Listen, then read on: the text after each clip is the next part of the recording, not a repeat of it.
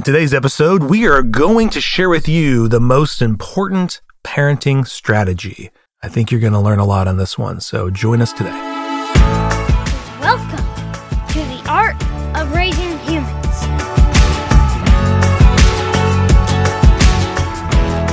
Hello, and welcome to episode 84 of The Art of Raising Humans. I'm Kyle. And I'm Sarah. And welcome to fall. I hope you have a pumpkin spice latte, maybe, right? Or maybe you're all pumpkined out. Maybe a pumpkin muffin, maybe? Would that be good? Maybe. Some really good fall flavor. Some kind of pumpkin thing. Apple. We love the fall, right? Yeah. We love a good apple crisp. So I hope you're enjoying the fall air. What we're going to talk about today, we watched this interesting TED Talk recently, Sarah. This TED Talk by Dr. Becky Kennedy. And she titled it, it grabbed my attention right away. She titled it, The Most Important Parenting Strategy. It's kind of catchy, right? Yeah, very well titled. So it drew me in, Sarah, and as I watched it, I thought, man, I really want to talk about this more with you and with our listeners, because I think there's a lot of really important things you need to know as a parent, right? Like connection's really important. Yeah. Attachment, resolving conflict, all those kind of things. All kinds, yeah. Yes, but the one that she really emphasized was the need for repair. Mm-hmm. Yeah. It's an excellent TED Talk. And I mean, we agree.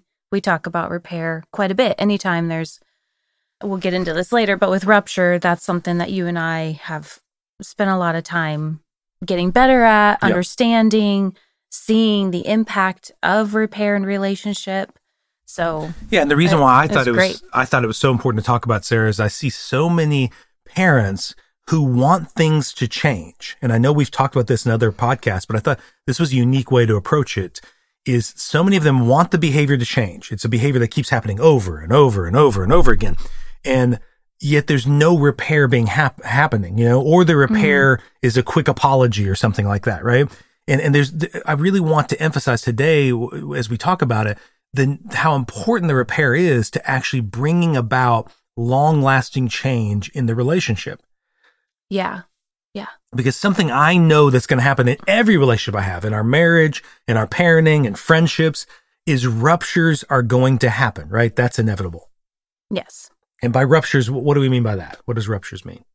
Well, that's when you have a conflict and from my words for it are just the break in the relationship where you feel that space between you and one or both of you are not okay right now. And it hurt that conflict hurt your relationship. And I think we can know it in our head, but we feel it. We feel that distance grow between you and your child, and that's the rupture. Yeah. And so that can happen how? What can cause ruptures? I mean, the way I think of ruptures is me yelling, getting really angry, intimidating if I'm mad at all, right? What's some other ways ruptures can happen? Yeah, I think when one person kind of takes power over the other person, I think that creates that rupture. I think a withdrawal of love creates that rupture. Mm-hmm. If you're giving them that stone wall, that cold withdrawal, I think that creates rupture. Yeah. So anytime what you're saying, Sarah, you feel, the rupture is a good word. And I think Dr. Siegel uses that a lot. Uh-huh. There's a rupture. There's like this toxicity that gets put in the relationship. Mm-hmm. You can feel this distance, right? Like either you're pushing the person away. And once again, we're going to use this, like Dr. Becky Kennedy talks about, that we're going to talk about today in the parent-child relationship. But this is true if you're listening to your marriage, to any kind of relationship you have, is you're either pushing them away or you're kind of withdrawing from them, right? Yeah. Would you say that's the case? Yeah, maybe they've hurt you, so you're pulling back. To be safe, yeah. Yes, or, just like... Or you're attacking, right? Yes. Okay. Yeah. So in those cases... Well, real quick, I think probably for the listener, you can think real quick of times where rupture, maybe you've had it in a friendship and your friend said something and you lost that relationship because of it. Or maybe you said something and now that relationship that's a rupture where it's just never, that's the worst case, you've lost the relationship and it now doesn't exist anymore. Yeah. There is no relationship. So I want you to think about a moment where that's happened, as the listener, when that's happened with your kid or any other relationships in your life where there's distance has grown. It has become toxic, and so maybe they don't even know that this rupture happened. You might have just withdrawn and been less open. I can think of, as I'm saying, a lot of different times. But I know in particular for us, the examples I'm thinking of, Sarah, are times, there's times when they were really young where I get really mad about food and them not eating the food. That would be frustrating. Yeah. Or not cleaning the room, or not doing a task fast enough. I know, with me and Brennan, lots of times I get really upset because he would get really slow and not do things as fast as I'd like. And I was in a rush because I had a to-do list or a checklist. So I would raise my voice and get really mad. And then you could feel this. I almost was pushing them away. And you could feel there's a distance the rest of the day. Yes. Like the relationship is not the same. Yeah. Right. And I think, for adults, even in marriage, eventually that leads to divorce but it's different. And I want to highlight this with children because they can't just do that. Your 4-year-old, your 8-year-old, even your teenager. Yeah. I mean, teenagers sort of kind of can, but they can't just go live in a different house now. Yeah. They're kind of stuck in this relationship with you. Yeah. So rupture sort of does different things. And because they're children, and we'll probably get to this later, the way that they think about it and we think about it is different. Yeah. And I love that you point that out because, Sarah, I'm thinking almost all the kids, especially the teenagers, this is so important because you see over time rupture after rupture after rupture after rupture. And the toll. And none of them have been repaired. Yeah, the toll it takes. And so the kid eventually just, the distance gets further and further and further. Yeah. Like we've talked about in previous podcasts, they kind of close the door more and more and more. And so then every time they're with you as the parent, they're more and more closed off, less and less open and receptive to you. Yeah. Because the way the brain works is when these ruptures happen, there's a story that starts to develop, and they just, that one moment backs up all these other stories, and pretty soon that becomes a narrative, Right. The narrative is, this is how you see me, because there's never been a repair to help change that story, right? Yes. The story is, you're not good enough. The story is, I don't like you when you're like that, or, until you get yourself cleaned up. It's conditional love. Yeah. It's like, now I'm lovable. Oh, now I'm not lovable. Yeah. And I want to point out, I think Dr. Kennedy did a great job of this on the TED Talk, that a repair is different than an apology, right? Yes. I loved that highlight. Yeah. How's it different? How's it different than an apology? Well, we all know an apology, right? Mm-hmm. Oh, I'm sorry, I raised my voice at you, and then you just, maybe they forgive you. Yeah. But you've often felt that apology, and you're like, I don't actually feel any better right now. Yeah. Thank you, but things are not okay. Yeah. Yeah, and sometimes in those apologies, Sarah, I know maybe you haven't done this, but I know and I bet these listeners have, where I'm sorry that this and this happened, but if you hadn't done that, then I never would have done that. Where it's still sort of putting the responsibility, I only did it because of you. Yeah, if you had just done the dishes when I asked, but I am sorry how I reacted to that, right? Yeah. And so I think a lot of us are used to that with parents giving these conditional type things, or even, even if we don't directly say it, it's threaded in there in our tone or look, or because we haven't actually done the repair. Yes. The apology leaves that sitting there. Yes. So a repair is different. It's not just about an apology, even though an apology may be part of the repair. It is about changing behavior. So we want to get into that a little bit more, but I loved what she had to say about how repair is this integral part of the parenting strategy that you're doing. Yeah. You've got to get good at repair, because without that repair, there can't be growth and change. But lots of us beat ourselves up when there's a rupture, right? And that's why we don't do the repair, because of the shame and the self-anger we have towards ourselves as parents. Like, we just beat ourselves up that we just acted like such a jerk to our kids, Yeah. But I loved how she said, you can't have the repair without the rupture. So I think that really hit me, Sarah, because I think early on in my parenting, when I was learning all this knowledge about how to be a better parent, it was like, I can't have ruptures. And the goal was not to have ruptures. Instead of, the goal was to know what to do when you have the rupture. Yeah. You don't want the rupture, and maybe as you build your skills, and maybe you'll have fewer, but ruptures are part of relationship, and they're going to be in every relationship. Yeah. So to just think that you're going to avoid that, it's not going to happen. So just accept, okay, sometimes I'm going to mess up. Sometimes there's going to be a rupture. Now what can I do? Yeah. Best case scenario.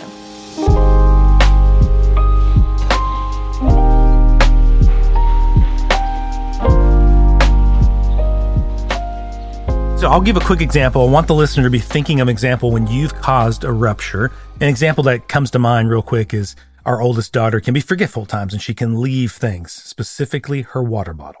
So she can leave her expensive water bottle, if you know what I mean. I know you know what I'm talking about. She can leave that places, and then we spend a lot of time. And this goes back way into childhood, Sarah. If you remember, she used to have these cloths that she liked, and she had some of them when she was a little kid. They're almost like a comfort thing. Like a blanket. A blanket type. Yeah. And she would leave those. She originally had like 9 of them. And like she kept losing them. And there was many nights when she was 3 or 4 years old where I was taking a trip back to where we had been, and she had dropped them somewhere. So there was this narrative in my mind, this anger building up of like, why do you keep losing stuff? I'm so sick of this. They're so important to you. Yes, that's right. You act like you're dying if you forget them. So the water bottle is just this next thing that was constantly being forgotten. I didn't know this was going back so far for you. It's so deep for me. And so then I would blow up at her and get really mad, and definitely would cause a rupture because I was so tired of it. I feel like, when is this going to change? So for me, I would, that's an example of where I would find out about it, and I would quickly turn around and attack and be like, what is your problem? How do you keep forgetting this? And get really mad. And that's an example of a rupture between her and I, right? Okay. I don't know if you have an example at all of a rupture. When I got caught up in your rupture, probably maybe when I've asked for something to be done, and I feel like I've really set the stage and I've supported, and this is given the time to get it done, whatever task it might be. And then they go to do it, and I'm thinking, okay, yeah, it's been whatever amount of time. They should be done now. I go and check, and nothing's been done. Yes. No, you do get upset about that. I do. I think everybody does. Every parent gets upset. Yes. They're like, does my voice matter? Do you care about what I say? And I think there's a piece of me that feels like, I need to make it uncomfortable so they're motivated. Yeah. And that probably goes back to my childhood. Well, we won't get into all that, but about where did this story start? But I think there's a piece of me that thinks, they have to be uncomfortable to be motivated to do this thing. Yeah, and so I think we get, as adults, we think there must be, we've got to make them pay, there has to be some discomfort. Well, and that, so she talks about how in that moment, Sarah, and we know this to be true, but I'm hoping that wording it this way will help our listeners and, be able to just envision this differently. In that moment, the kid is in a state of distress. Mm-hmm. And I mean, you can imagine that if you remember as a little kid, that was scary when your parents were upset at you because you had no idea what was going to happen, Yeah. And so the kid needs to get back to feeling safe and secure because it doesn't feel good to be in this state of distress, Right. And so if we don't help the kid do that repair, then the kid's going to have to rely on their own coping skills, Mm-hmm. And just like you do, like for instance, if there's a big fight in the marriage or friendship, you've got to rely on these and typically our coping skills sound something like this. There's something wrong with me. I make bad things happen. Mm-hmm. I'm unlovable. And that's especially true for children. Especially true for children. I'm such a bad kid. When they're looking at, is it you or me? Kids are going to default to, it's me. Yeah. And Sarah, you shared this quote. I had to look it up because I didn't know this person. But a quote by Ronald Fairbairn. I guess. Yeah, I don't know that name either. I looked it up. He's a psychologist. But so Ronald Fairbairn had this really good quote. So I want to say it and let you, in that moment, I want you to be thinking about this quote in regards to your kid doing this self-blame.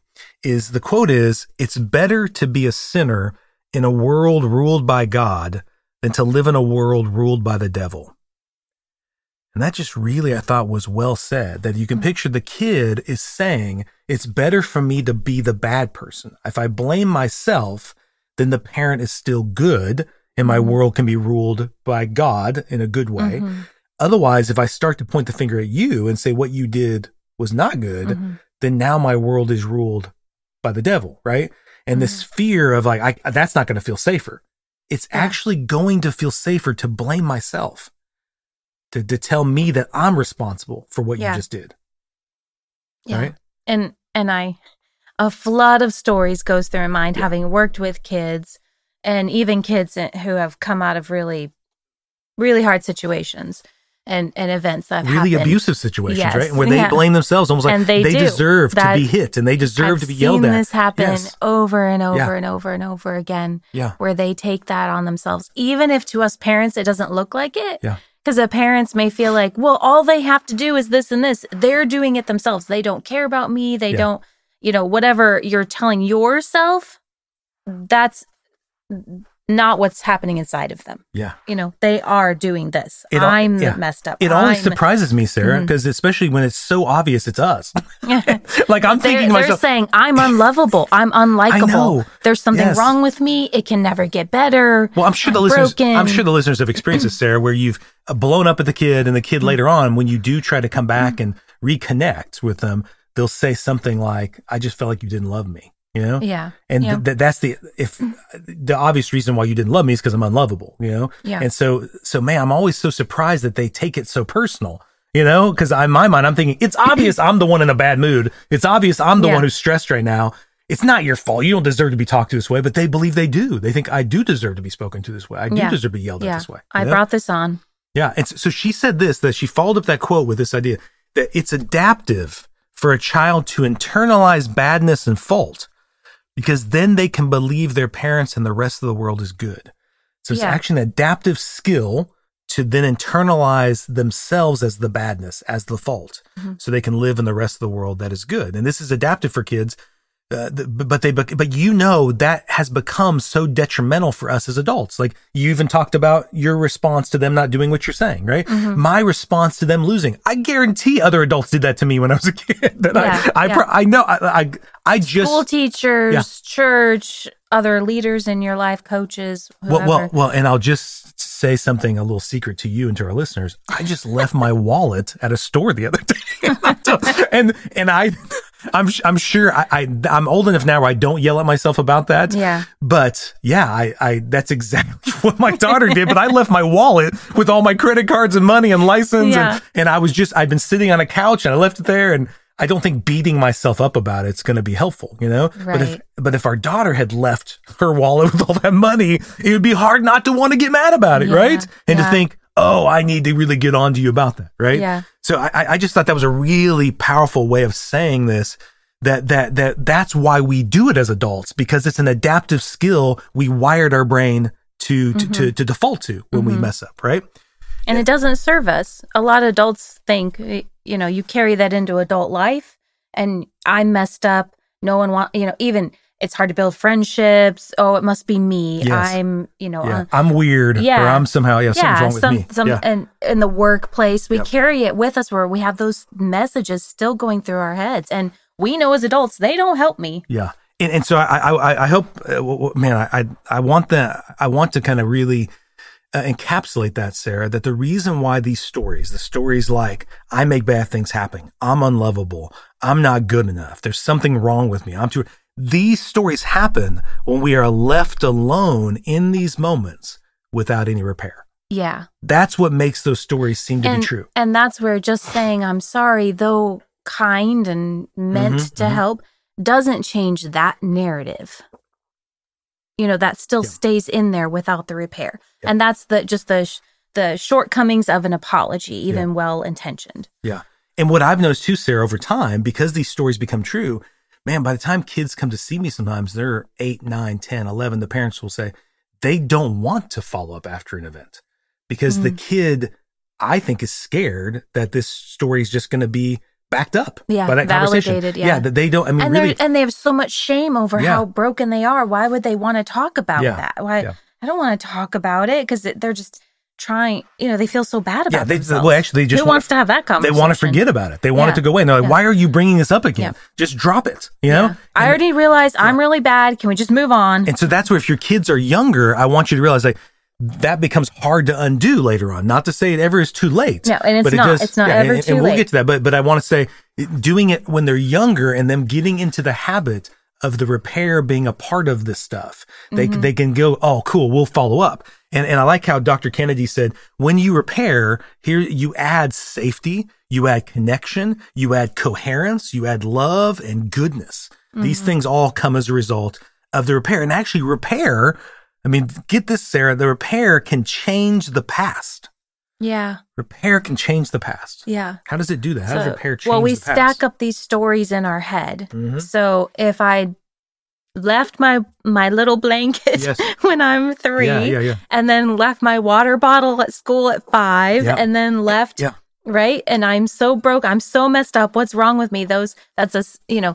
And other stories would pile on that too. I'm just going to use that one as an example. But over time, all those stories build up in our minds. Our minds are gigantic file cabinets, and things get filed away. And so without that repair, that file stays there. But with the repair, the brain is so cool because it pulls in all that stuff at once. So what can harm us is all that stuff is pulled in. When something bad happens, it piles in with all the rest. But the same thing happens with the repair, where it goes in and starts to heal all those other ones as well. It can clear out the whole file drawer and not just that one story. And I don't mean to go too deep, but I'm thinking, as you're saying, I think it repairs the story in me too. You know, that story about Abby, I've had a story for a long time that I'm sure connects to a story within me, right? About forgetting things and making sure you remember stuff. And, you know, and that if I go repair with her, it actually helps me understand and heal that within her, but also heal that within me. Yeah. Which is really cool. Because when I forget, it's also okay. Yeah. And so I think that's a really powerful concept that I love that idea of repair, because then my own kid, through their imperfections, are helping me be okay at being imperfect. You know, it's actually creating that cohesion in you. Yeah, that's so too. good.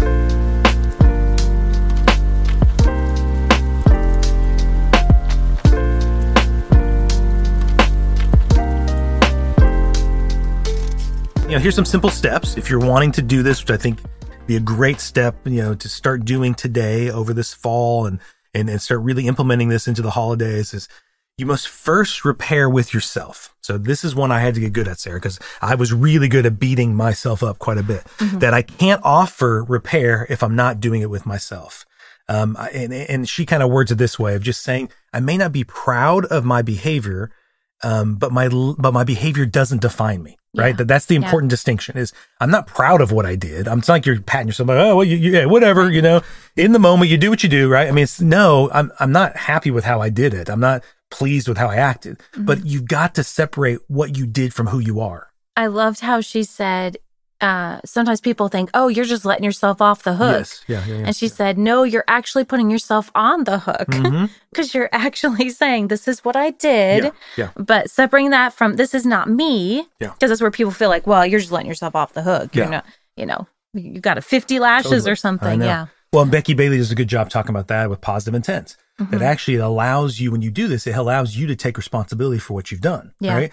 And so, and then the point of doing that, Sarah, is to separate your identity from the behavior, you know, which going back, I'm sure every listener can, when you have that story, like I started to have a story about Abby, that Abby can't remember things. Abby is forgetful and forgets stuff, right? And this really narrative was going in there. That's unfair to her because she remembers a lot of things. She doesn't lose everything.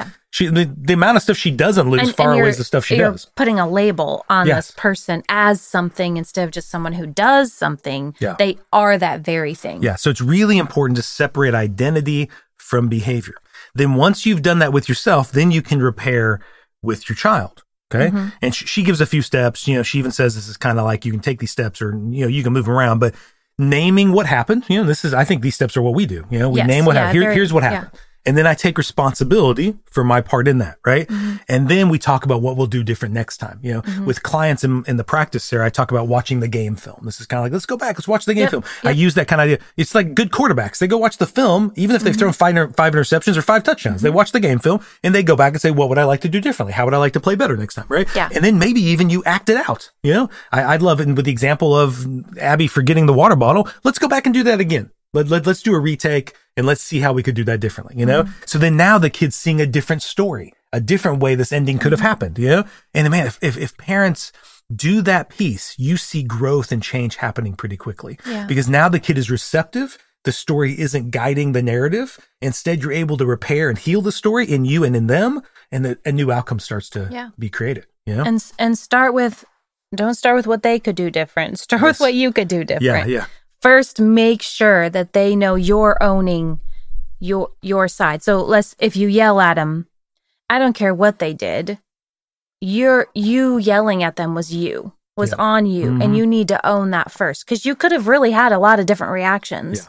You could have cried. You could have clapped for him. Or you could have just been like, oh, you did leave that? Okay, what can we do about that? You really could have. So you need to make sure you're owning that part first, because it's going to be hard for them to move into that learning or skill building if that's hanging out there. Any of that message of I'm broken, I'm bad, you're mad at me, you hate me, I'm unlovable. If that's still in there, they're not going to be really in a learning space. Nope. So make sure you've owned that's fully repaired. And you can go back to our earlier episodes, episode 1, 2, 3, where we talk about the brain, is the repair helps get the kid and you to the prefrontal cortex. And that's where skills can be taught and learned. So that's the power of repair. If we don't do repair, if the rupture stays there, the toxicity is there, no learning is happening. It's actually going to make it more likely that behavior continues to persist in you and in them. I like that saying, what you resist will persist. Right? The more you resist that, instead of just accepting it, going back, repairing it, and then choosing to figure out a different way of doing it, that's the only way the skill happens. And it's awesome to see if you're doing that, just like anything, you show them how to ride a bike, you show them how to do all these other things. If they see you doing that, they're going to feel safer, and they're going to feel more able to then also eventually own their part. If this is new for your family, it may take them a while to feel like, now I can take responsibility too. But if they see you consistently taking responsibility, then they'll also feel that models for them, and they go, oh yeah, well, and this is my part of it. Yeah. So and good. You'll see that reciprocated. Yeah, and that's how things change. That's how the skill happens. And I love that she ended, Sarah, with that really powerful moment where she says, it's never too late to do the repair. And so it doesn't matter if your kid is a teenager, it doesn't matter if your kid is even an adult. And she gave that really interesting example. So I'd love to do this with our listeners, just to think back. If you got a call today, if you got a call from your parents, and your parents called to say to you, hey, do you remember those moments in your childhood when I did this, this, or this? I want to say I'm sorry, and I want to take responsibility for the part I played in that, And I thought that was really powerful, where she was saying, like, that would hit all of us. It would feel good to everybody, because there are moments that are unresolved. There's ruptures that have not been healed in everybody's childhood. And it'd be really awesome to have your parents, even if you're in your 20s, 30s, 40s, 50s, 60s, whatever. Yeah, if they left behind a letter, if they're no longer here. She said if they're no longer here, you find a letter where they said, hey, I'm sorry. And how good would that feel? That would feel so good to go, oh man, it would really heal something in you. And that's why it's so important to do this and get in the practice of it now, to where it's just a natural part of the rupture repair relationship. We're constantly doing that. We know the kids trust. If there is a rupture, there will be a repair. You want to get into that habit. So I hope this was really helpful to you today, and definitely go check out that TED Talk if you want. Dr. Becky Kennedy, and it's titled The Most Important Parenting Strategy. So that will just hopefully visually give you another way of hearing it or seeing it. And so Sarah and I really wanted to bring that to you. Hope it helps you in your relationship with your kid today. Please make sure you go on and like the podcast, share it, give us some good comments or other ideas you might have. And if you have any speaking engagements you'd like us to be a part of soon, we're still scheduling those. We recently finished up one at a church we did, and we've got some more coming up at other places. So would love to get your feedback on that. Thanks for listening. We appreciate you. The Art of Raising Humans podcast should not be considered or used as counseling, but for educational purposes only.